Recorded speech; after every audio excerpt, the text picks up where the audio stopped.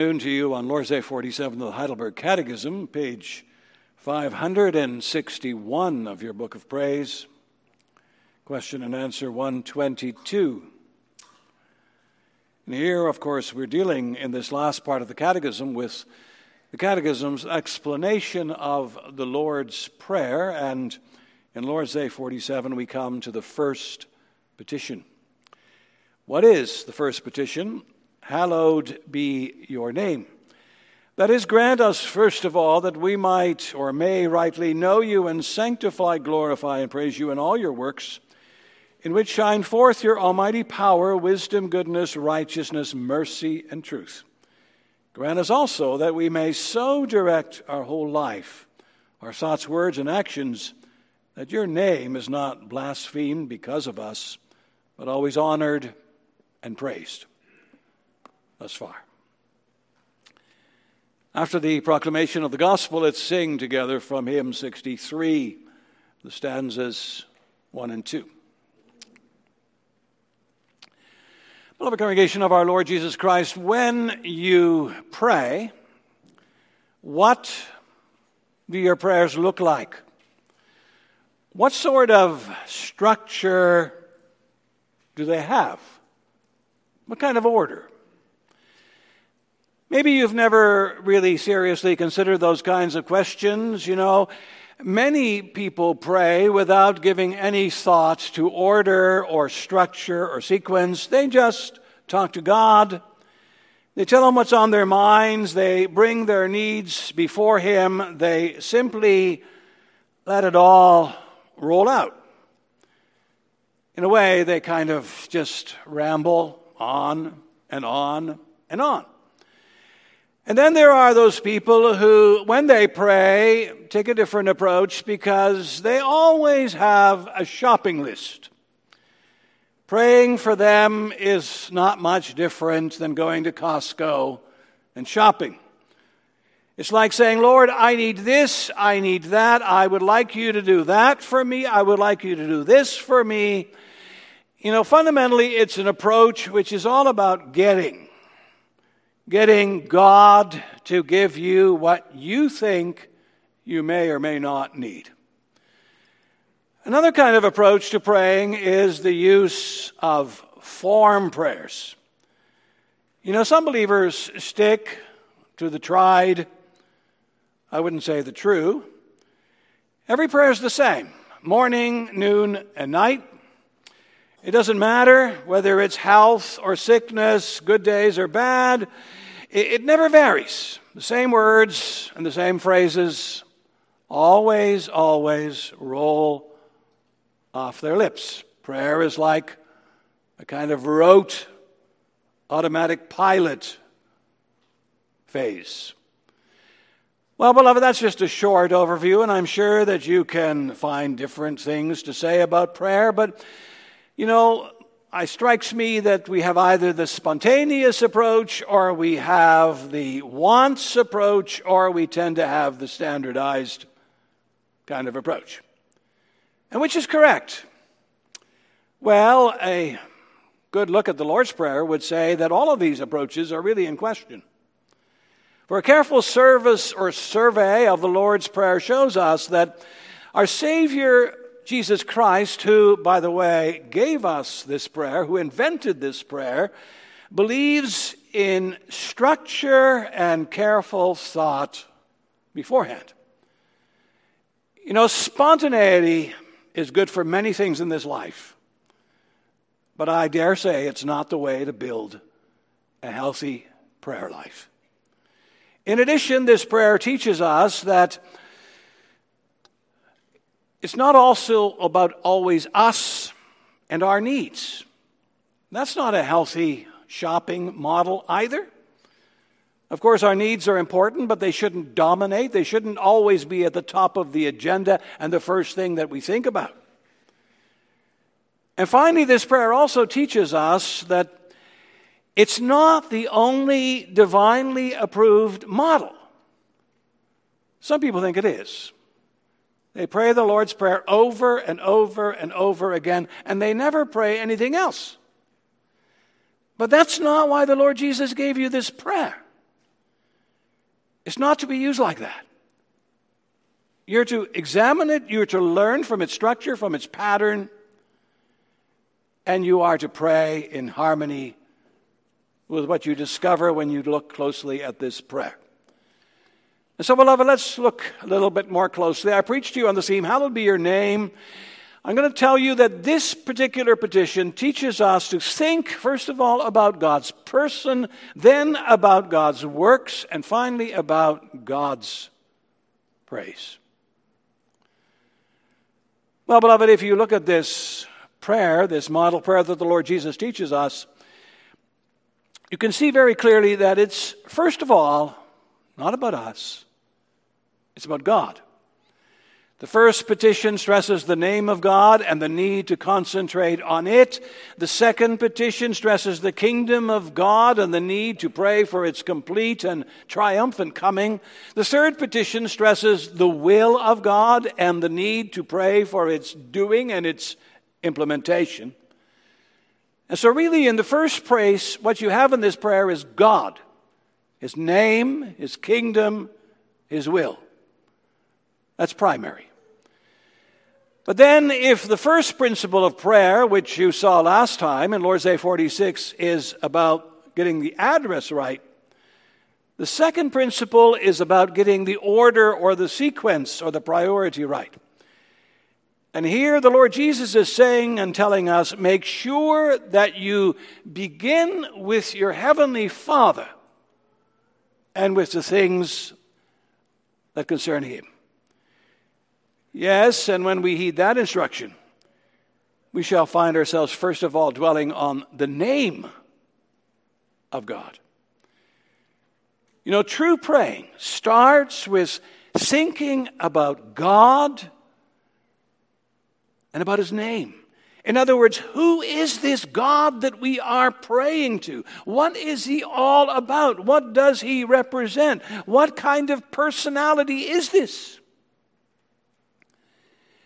And that's the first thing of prayer. And to show you that is the first thing of prayer, look, for example, at a number of illustrations in Scripture. You have, for example, David's prayer when after he's listed all the materials that he's provided for King Solomon later on to build the temple. And you find this in 1 Chronicles chapter 29. Praise be to you, O Lord, God of our father Israel, from everlasting to everlasting. Yours, O Lord, is the greatness and the power and the glory and the majesty and the splendor, for everything in heaven and earth is yours. Yours, Lord, is the kingdom. You are exalted as head over all. Wealth and honor come from you. You are the ruler of all things. In your hands are strength and power to exalt and to give strength to all. Now, O God, we give you thanks and praise your glorious name. Do you hear how God dominates the beginning of that prayer?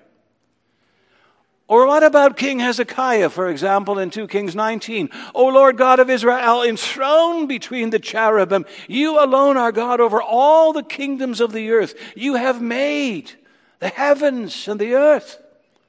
Give ear, O Lord, and hear. Open your eyes, O Lord, and see. O Lord our God, deliver us so that all kingdoms on earth may know that you alone, O Lord, are God.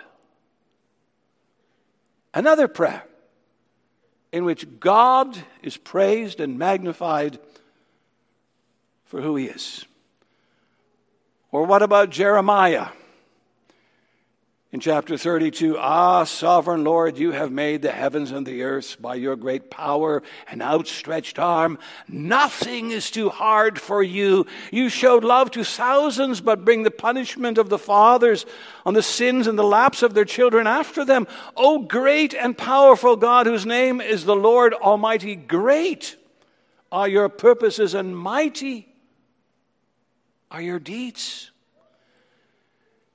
Beloved, all of these prayers, and a lot more that you can find in Scripture as well, really teach us one important lesson, namely that when we pray, we need to begin with God. with who he is, with his person, with his name, with his reputation. We need to concentrate and remind ourselves who it is that we're praying to. You're not praying to the wall. You're not praying to a human being. You're praising to the God of all the earth.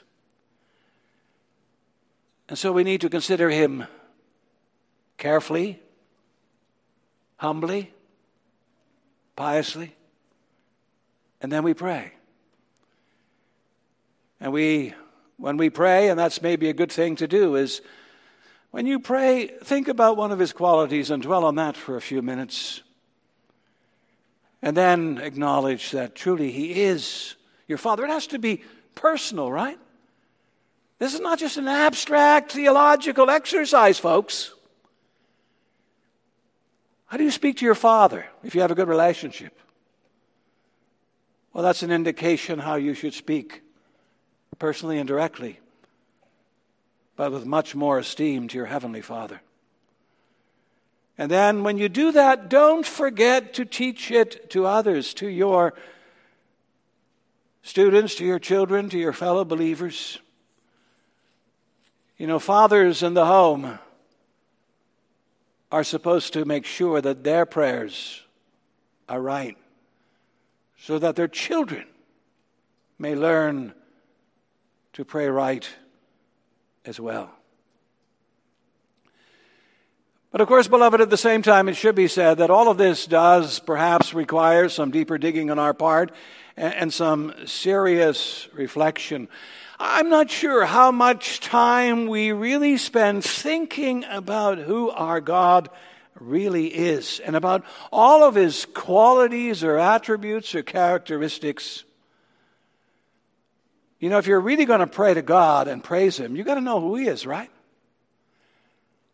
Some years ago in one of my congregations, there was a Bible study group, and they decided that what they were going to do is they were going to spend the whole season just concentrating on the characteristics or the attributes of God. They used J.I. Packer's famous book, Knowing God, as a help for that.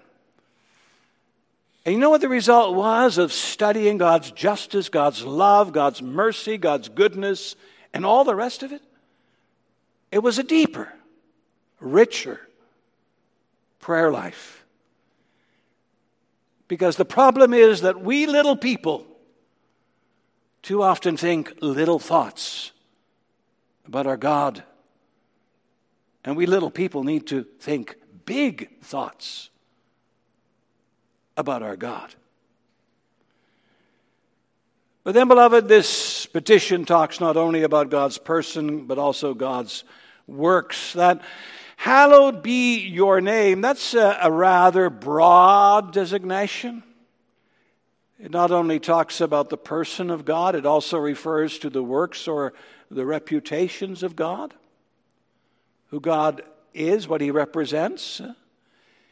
If I say the name Microsoft, then a lot of the young people here will say, oh, that's a huge software company that's in Seattle and that builds all kinds of stuff that we use, and sometimes we don't even realize we're using it for our computers in order to communicate and to send messages and emails and all the rest of it. So that word Microsoft is not just a physical entity, it also conveys a certain message, a certain reputation. Well, so it is with God. The name God should represent something. It should represent especially the great deeds of God. For example, when you think of God, there are three things that actually should dominate your prayers. The first is that this is the God of creation. The Creator God. And of course, we don't need much digging to find proof of that. Psalm 8, O Lord, our Lord, how majestic is your name in all the earth. When I consider the heavens, the work of your hands, the moon, the stars, which you have set in place. Or Psalm 19, the heavens declare the glory of God, the skies proclaim the works of his hands. Or Psalm 24, the earth is the Lord and everything in it, the world and all who live in it, for he founded it upon the seas and established it upon the waters. It's good to think about God, the Creator. I don't think they're around anymore. Maybe they are. Some of you may be able to tell me, but I remember growing up in Ontario and being at Young People's Society, and there we watched a series of films by Moody Science Films. And what each one of those Moody Science films did is they examined a particular part of God's physical universe and showed how complex and intricate it is. For example, they studied water. And water is something we all need and we all take for granted. But do you know how complex water is? They studied bees. They studied the human eye. No matter where you look in creation, if you dig a little deeper, you see the power and the majesty and the beauty of God's creative work. And you come away awestruck. So we need this sense of God as the great creator. What we see and what we experience in the birds and in the mountains and the hills and the rivers and the valleys isn't a product of chance or of accident. It's the signature handiwork of the Almighty, the great Creator I am. And so there's the God of creation that we may think of when we think of his name. But there's also the God of history. You know, this God of ours, he doesn't just make something X number of years ago and then forget about it. He doesn't just program it and put it on automatic pilot and expect it to take care of itself. Now he continues to govern and to rule over all things because he's sovereign. Isn't that the message that Paul, for example, the Apostle Paul, he goes to Athens. He goes to the education capital of the world, and there in Athens, he announces, the God who made the heavens and everything in it is the Lord of heaven and earth and does not live in temples made by human hands, by the way. And he is not served by human hands as if he needed anything, because he himself gives all men life and breath and everything else. And from one man he made every nation of men that they should inhabit the whole earth. And he determined the time set for them and the exact places where they should live, where they should exist. Who is Lord of heaven and earth? Who made every nation? Who tells the nations where to live? It's this God of ours. He controls history. And I know we have our questions about how he controls history and the kind of characters he uses and the kind of developments that we see happening. But there is no doubt, Scripture says, that God is in control. I sometimes compared it to a work of modern art. You know, sometimes when you see a work of modern art, you stand in front of the painting and you say, what in the world is that? I can't make head or tails out of it. I can't make any rhyme or reason out of it. There's no sense with it. But then you look at it from a totally different angle. And all of a sudden, everything begins to fall into place. And that's a bit like God and how he orchestrates everything in this world. At the moment, we can't understand it. But there'll come a day when we'll have a better vantage point and we'll see exactly what God has been doing throughout the ages. And sometimes you see that in your own life, right? When you're faced with all kinds of challenges, you don't know what they're good for. But when you later on look back, you say, oh, I begin to understand why that happened. And why that didn't turn out. And why that succeeded. You get an inkling of what it's all about. See, God is the God of creation. God is the God of history and of the nations and of the peoples. But above all, more than anything else, of course, Scripture says God is the God of salvation. This God of ours, He creates and He governs. And more than anything else, He saves. And by the way, He didn't have to do it. You know, when Adam and Eve decided to go down their own road, God could have said, fine, bye-bye. I'm going to a different road. I'm going to start all over again. I'm going to wash my hands of this creation, and I'm going to just start a new creation. God could have done that. But He doesn't do that, does He? No, God instead sends a promise in Genesis 3:15 about the coming of a great head crusher who's going to bruise and kill the head of the serpent. And no sooner does that promise made than God starts working on the coming of the great Savior, Jesus Christ. Why is Noah spared? Why is Abraham chosen? Why is Israel set apart? Why is a remnant preserved during those murky, muddy days of the kings and the prophets? And in the fullness of time, we see Jesus Christ crowned with glory and honor. Yes, Jesus the Christ, the anointed, the Redeemer, the great mediator.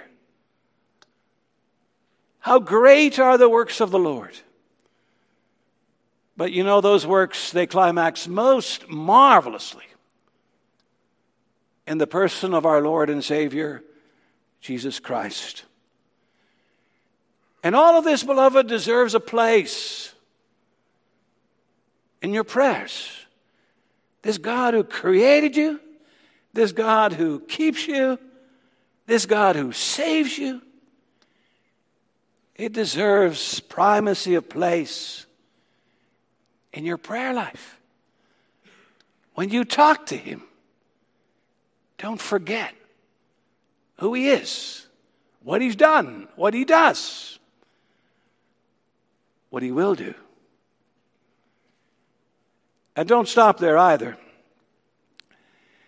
It's important that when we pray this petition, we not only know who we're praying to and who we're praying about, but also to realize this isn't the end of the story. Those who want to sincerely pray this first petition also need to live in harmony with this petition. You know, in that connection, the Catechism reminds us, grant us also that we may so order and direct our whole life, our thoughts, words, and actions, that your name is not blasphemed because of us, but always honored and praised. How does one blaspheme the name of God? Well, that's really asking, how does one bring to God discredit, insult, injury, and so forth? And you know that's not so hard. Lots of people have done it. I think of a Cain who decides to murder his brother, an Esau who despises his birthright, an Eli who can't ever get a grip on his sons, a Saul who goes his own conceited, pride-filled way, a Jezebel who promotes the cult of Baal, a Ananias who, along with his wife Sapphira, lies to the Holy Spirit. Throughout the ages, so many people have been guilty of bringing down, blaspheming the name of God instead of lifting it up and putting it on a pedestal, as it were. And we need to be aware of that. You know, the real damage to God's name isn't being done by unbelievers. It's being done by us who claim to be believers. If you say to somebody at work, you believe in Jesus Christ, and your conduct and your actions at work are completely and diametrically opposed to what Jesus Christ teaches and stands for, then we got a case of blasphemy. And we're not honoring him. And we're not honoring and living in step with his first petition. And we're not realizing that we're not living as God's children. You know, you and I, if you've been baptized, and you've all been baptized, I believe, we all wear the name of God on our foreheads. We've all been baptized into the name of the Father, the Son, and the Holy Spirit. And I know we sometimes look at that as a ritual, a church sacrament, and we kind of distance ourselves from it. But if you think it through, what a privilege, what an honor. What a comfort it is to know that God is your God, that he claims you, that you belong to him. What a blessing to be on the receiving end of his promises and assurances. You know, sometimes when we have debates with people who don't believe in baptism of adults, or of children, I should say, we have this debate about what's the difference between being baptized and being dedicated. And there are many Christians walking around thinking, well, being baptized or being dedicated is really the same kind of thing. It's not. It's fundamentally different. It's not the same at all. And well, in what way is it different? Well, in dedication, what is dedication? It is the parents requesting to take their child up to the front of the church in order to dedicate that child to the Lord. And they say in front of the congregation and to the Lord, we promise to do this and this and this for this child, in the hope and expectation that when this child is old enough, this child will say, hallelujah, I belong to the Lord. And it's done in all sincerity, I don't doubt that. But think about it. What is baptism? Baptism is where God comes to this child or this adult who comes to faith later on in life and says, you're mine. I claim you. Your stamp, my stamp of ownership is on your head. You belong to me. And I will do for you whatever you need in this life and in the life to come.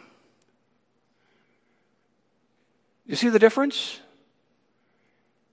In dedication, parents, well-meaning promise, parents make commitments and promises. But in baptism, God is first. And he commits himself to that child and to its well-being. And so we need to realize what a privilege it is to not only know the name of God, but also to claim the name of God as far as our own lives are concerned. As children of God, we bear the name of God. And because we are honored and privileged and esteemed in that way, our lives should reflect a new obedience. But of course, saying that and living that are two different things, right? You get up in the morning, I'm going to live for God today. Everything I say, I do, I think is going to be for God. And what happens? Before you know it, you've said this word that you shouldn't have used. You've followed this action that you shouldn't have done. And you've got this thought running around in your head that you shouldn't be thinking. You want to do and honor the name of God, but you can't in so many ways. So what do? Give up? Scripture says what you do is you look to Christ. And you remind yourself that here I'm supposed to honor this great God and I can't do it, but I have a Savior. And He's done everything perfectly. He's honored the Father in every way imaginable. And there aren't any flaws or any mistakes in how He's honored the Father. And I can go to Him and He'll take His good deeds and apply them to my often motley life. That's what Christ does. And again, what Christ does is a provision of God the Father for us. For us stumbling, bumbling believers. And not only Christ, but the Holy Spirit too. You know, sometimes we really want to talk to God, but we're not all Ciceros and Ciceros and eloquent speakers. But that doesn't matter. Paul says wonderfully in Romans chapter 8 that the Spirit will help us. And when we can't find the words, the Spirit will find the words. He'll help us to pray this petition when we really can't totally pray it ourselves. The Son will cover our sins. The Spirit will give weight and substance to our words. And so we're blessed. And so, beloved, when you pray, hallowed be your name, think about these things. God, the Father, the object of your prayers. God, the Son, the mediator of your prayers and the Savior. And God, the Spirit, the enabler and perfecter of your prayers. Praise God, this God, indeed, from whom all blessings flow. Amen.